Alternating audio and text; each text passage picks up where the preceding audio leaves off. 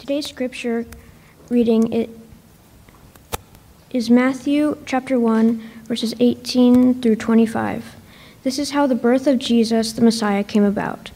His mother Mary was pledged to be married to Joseph, but before they came together, she was found to be pregnant through the Holy Spirit.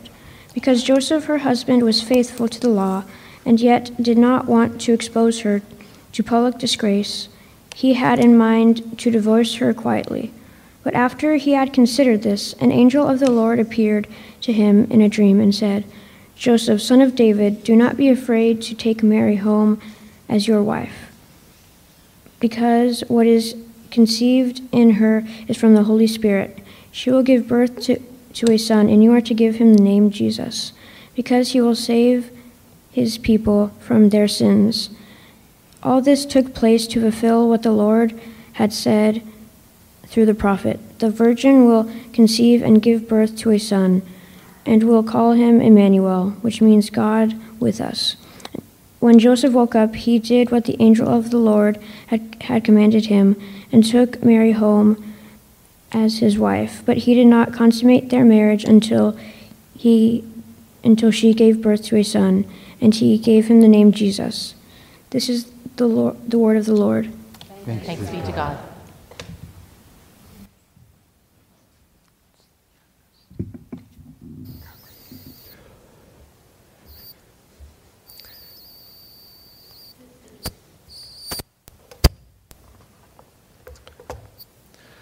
Would you pray with me?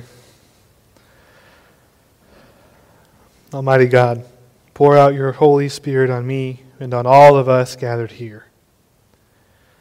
Lord, take my words and make them yours. Take all of our thoughts and make them yours. And take our hearts and set them on fire for you. Father, we love you. We pray all of this in the name of Jesus Christ. Amen. Mary and Joseph, because of these events in their life, end up as two of the most important figures in all of human history. And yet, we know almost nothing about them. They're really not actually central characters in the gospel story. I mean, Mary gets her bit here in the beginning, and so does Joseph, and they're mentioned in this story. And then they're mentioned again when Jesus is 12 and they take him to the temple and then they forget him there. Right? What parent hasn't done that? and then Mary is present at a couple of other places in his life when he's an adult and he begins his ministry, including at the foot of the cross as he's dying. And that's it. That's really all the Scripture gives us about them. But for obvious reasons, Christians have been fascinated by them for centuries. And of course, there are entire books written about this, and some Christian traditions have a lot to say about Mary and who she was and what she was like, and some don't. Most of that is informed by what's not in the Gospels. So Joseph is not around after that story when Jesus is 12 and they forget him in the temple. Right? He's gone. So we're pretty sure that he died before Jesus ever began his ministry as an adult. Which, by the way, means that Jesus knows exactly how painful it is to lose a parent. I find that somewhat comforting a little bit. He went through the exact same sorts of losses that we all will suffer. So Joseph dies at some point. There's a mention in a few places of Jesus' brothers. And then there's this weird moment when Jesus is on the cross right before he dies, when he looks down and sees his mother standing next to the disciple John and tells John to take his mother into his household and care for her for the rest of his life. And he does so. He cares for Mary until she dies. Which is really weird because if she had other children, normally they would be the ones to take care of it. So a lot of what people, and in particular the early church, the church of the first few centuries of its existence, had to say about Mary was trying to puzzle out a lot of this stuff, right? Why did John have to take care of her? Why wasn't Joseph there? Why did he die so young, etc.? And so there's all sorts of traditions, but one of the most common ones actually pops up in a document called the Gospel of Mary, which is obviously not a gospel in the Scripture sense, but it's a letter that was widely circulated and it was really popular. You can go read it on the internet now today. It's free. It's real short, and it's a really interesting read, but it's a completely different story about Joseph and Mary than what we've ever heard. Because as they were trying to make sense of the weird things that happened, why Joseph's not there, why he died so young, why Mary had to be taken care of by John, the solution they came up with is that, well, when Mary was a little girl, she was dedicated to the service of the Lord from a young age, and so she would have lived in the temple. And she would have lived there until she was about 12, at which point the priest of the temple had a problem because she was about to get her first period, as girls do around that age. And the issue for them is, when that's happening, she can't be in the temple. It's not allowed under Jewish law. And so for most women, that's not an issue, but if you live in the temple, it becomes kind of a problem. So their solution was to marry her off, which I think seems a little drastic. But because she was dedicated to the service of the Lord, they felt like they couldn't just marry her off to anybody. She needed to have someone who would not want to consummate the marriage. So they rounded up all the widowers in the area, all the men who had dead wives and who presumably would be old and not interested, and had them draw straws, and Joseph won the contest.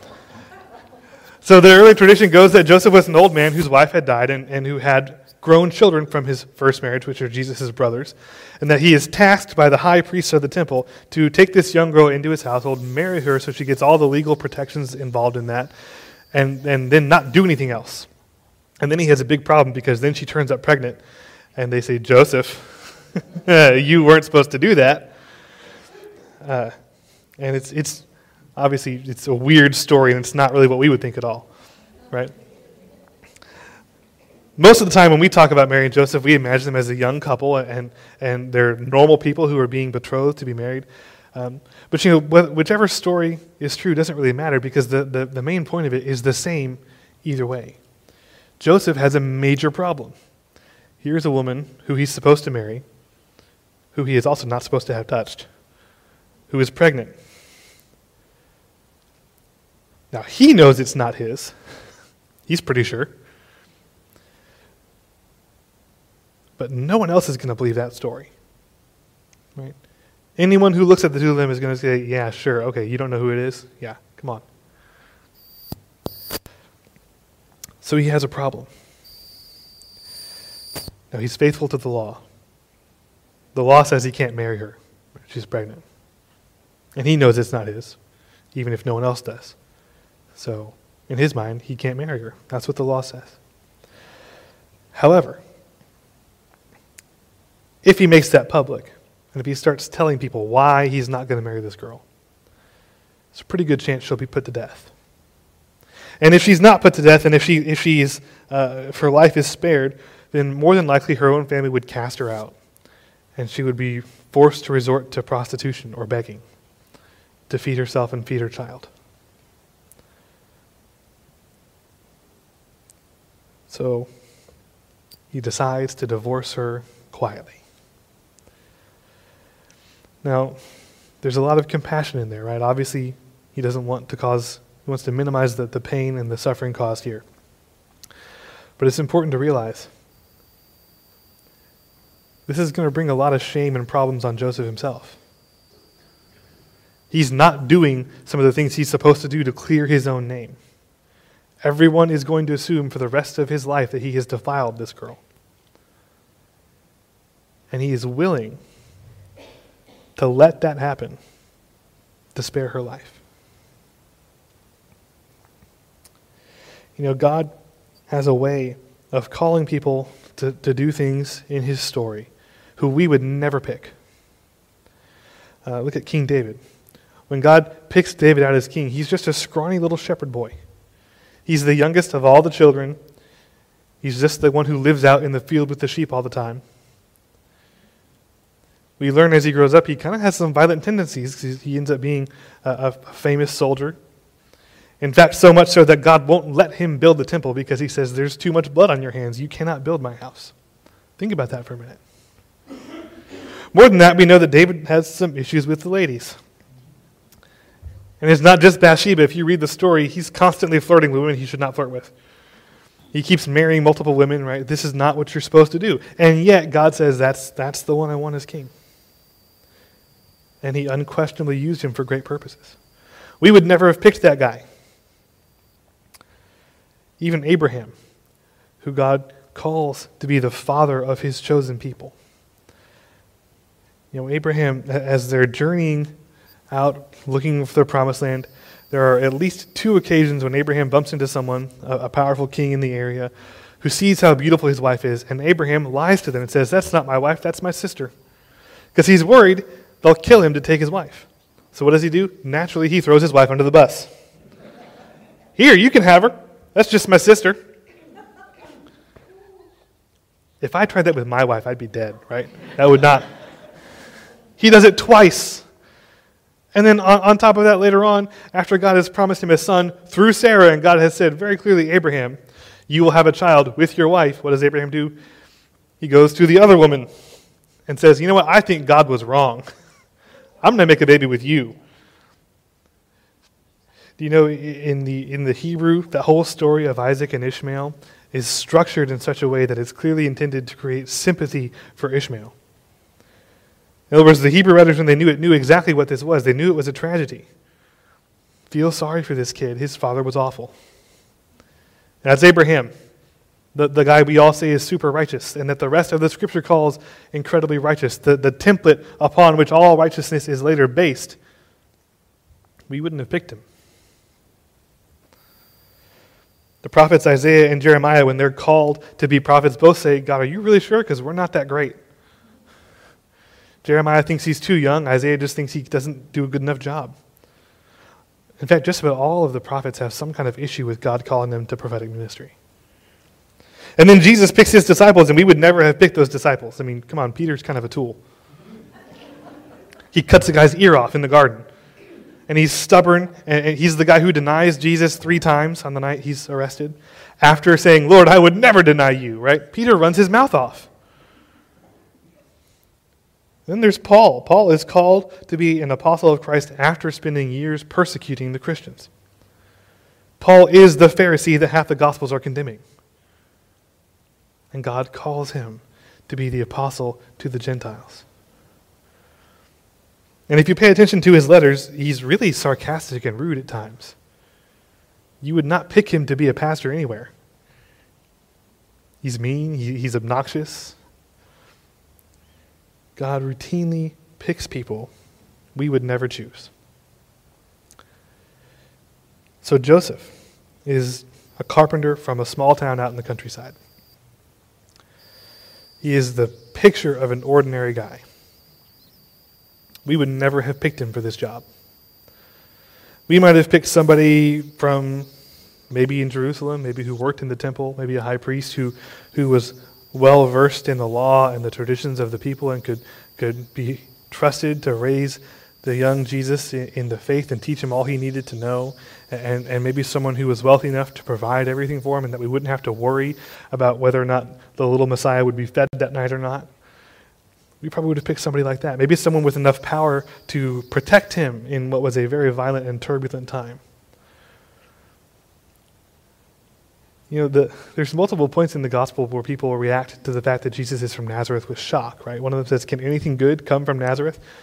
Right? Nazareth is a tiny little town in the middle of nowhere who everyone thinks is a little podunk backwater where nothing good ever happens. It's that town.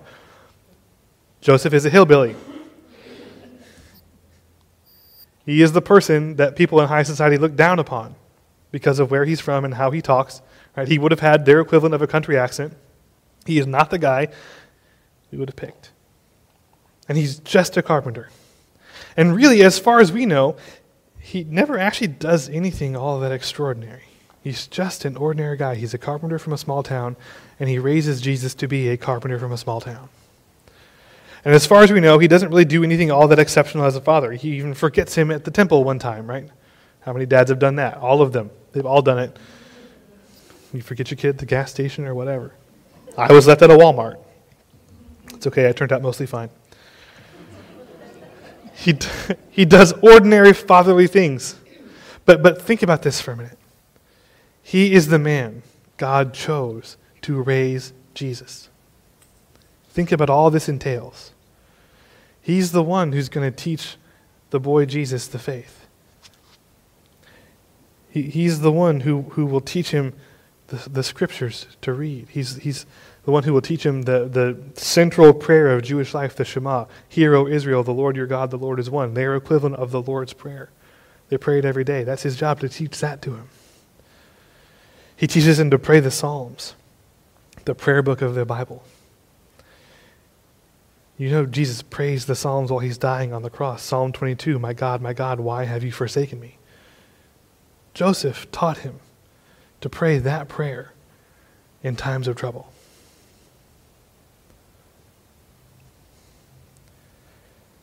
And he would have taught him to be a carpenter. He would have brought him alongside him as he did his work every day, showing him the craft, teaching him to be just like him. That's all he does. Nothing extraordinary. He does all the things that any other Jewish father of his day would have done. And really, as far as we can tell, he did no more than that.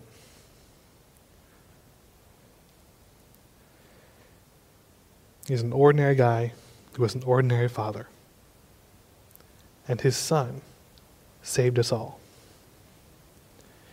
You see, we tend to think that in order to do extraordinary things, in order to be part of God's big plan, we have to be exceptional or special or better than someone else at something. But you know, the picture that the Bible creates is of God routinely picking ordinary people who we would never have picked and using them for extraordinary purposes. There's this assumption that the great heroes of the faith like Abraham and David and the prophets and the disciples and the apostles, that they were somehow more spiritual or smarter or more faithful than the average person. But I would say that the stories actually don't picture it that way. They don't start out that way. They start out just like you and me. Some of them significantly worse at times. And it's through these small acts of ordinary obedience that something bigger happens. See, this story tells us already, Joseph is faithful to the law. Other translations put it as Joseph was a righteous man. Before he's betrothed to Mary, he's a righteous man. So he is already someone who is obedient and does the things he's supposed to do and prays every day and goes to synagogue and worships in the temple and offers his sacrifices and asks the Lord for forgiveness and tries each and every day to be a better and better person and to be less and less sinful and more holy. His life, he's done that. And it's all ordinary. It's what anyone would expect of a Jewish man in that day and age.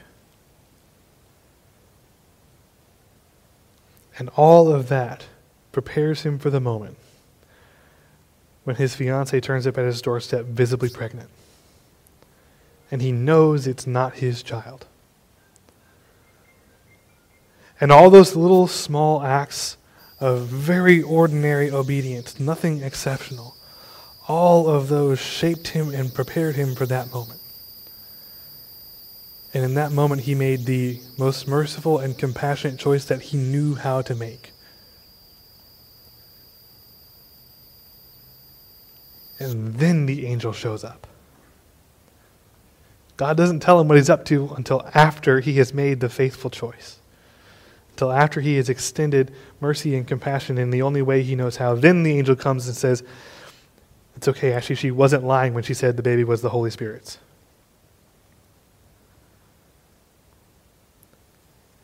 And the incredible thing is, we tend to stop at that point, right? Oh good, God told them who it was, everything's fine. Except, they still have to tell everyone else, we swear we didn't do it. God did it. It's a miracle. Yeah, sure, Joseph. You have to realize there's a very good chance Joseph was shunned by his family after this. He may even have been kicked out of his father's house. And he did it anyway. And until that moment, When he makes that choice, there is nothing all that exceptional about him. He's just an ordinary Jewish man doing the best he can. And after that moment, he's still just an ordinary Jewish man doing the best. He has one moment where something exceptional happens, and the rest of his life is just ordinary obedience, day in and day out, doing the best he can.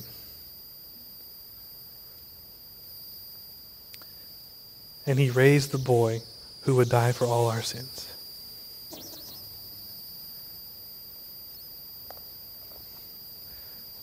This work of ordinary obedience, day in and day out, is where God is most glorified. It's where God does most of his work. It doesn't just shape us. I mean, it does, right? Daily obedience to God and daily faithfulness and daily prayer and daily scripture readings and daily striving to be better than you were the day before. This all shapes us and molds us into better people. People who are closer and closer to what God wants us to be, who are more and more like Christ. But it also shapes the people around us and the world around us. Small little things. They shape us and they mold us. And quite often they prepare us for things we never think we could do. The most important thing Joseph did in his life arguably was the choice right then and there to divorce Mary quietly instead of bringing her public disgrace, but to try and sweep it under the rug and spare her that shame and that pain and that guilt. Because not only does he literally save her life and the life of the baby, but also in that moment, he becomes part of the story. He gets to be the man who raises Jesus, knowing every day of his life that this is not actually his son. But he knows exactly who he is and why he's there. And he's just an ordinary carpenter from a tiny town in the countryside.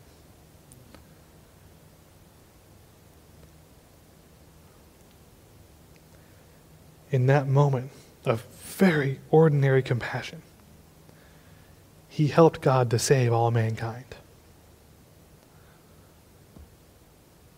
So what will God do with you?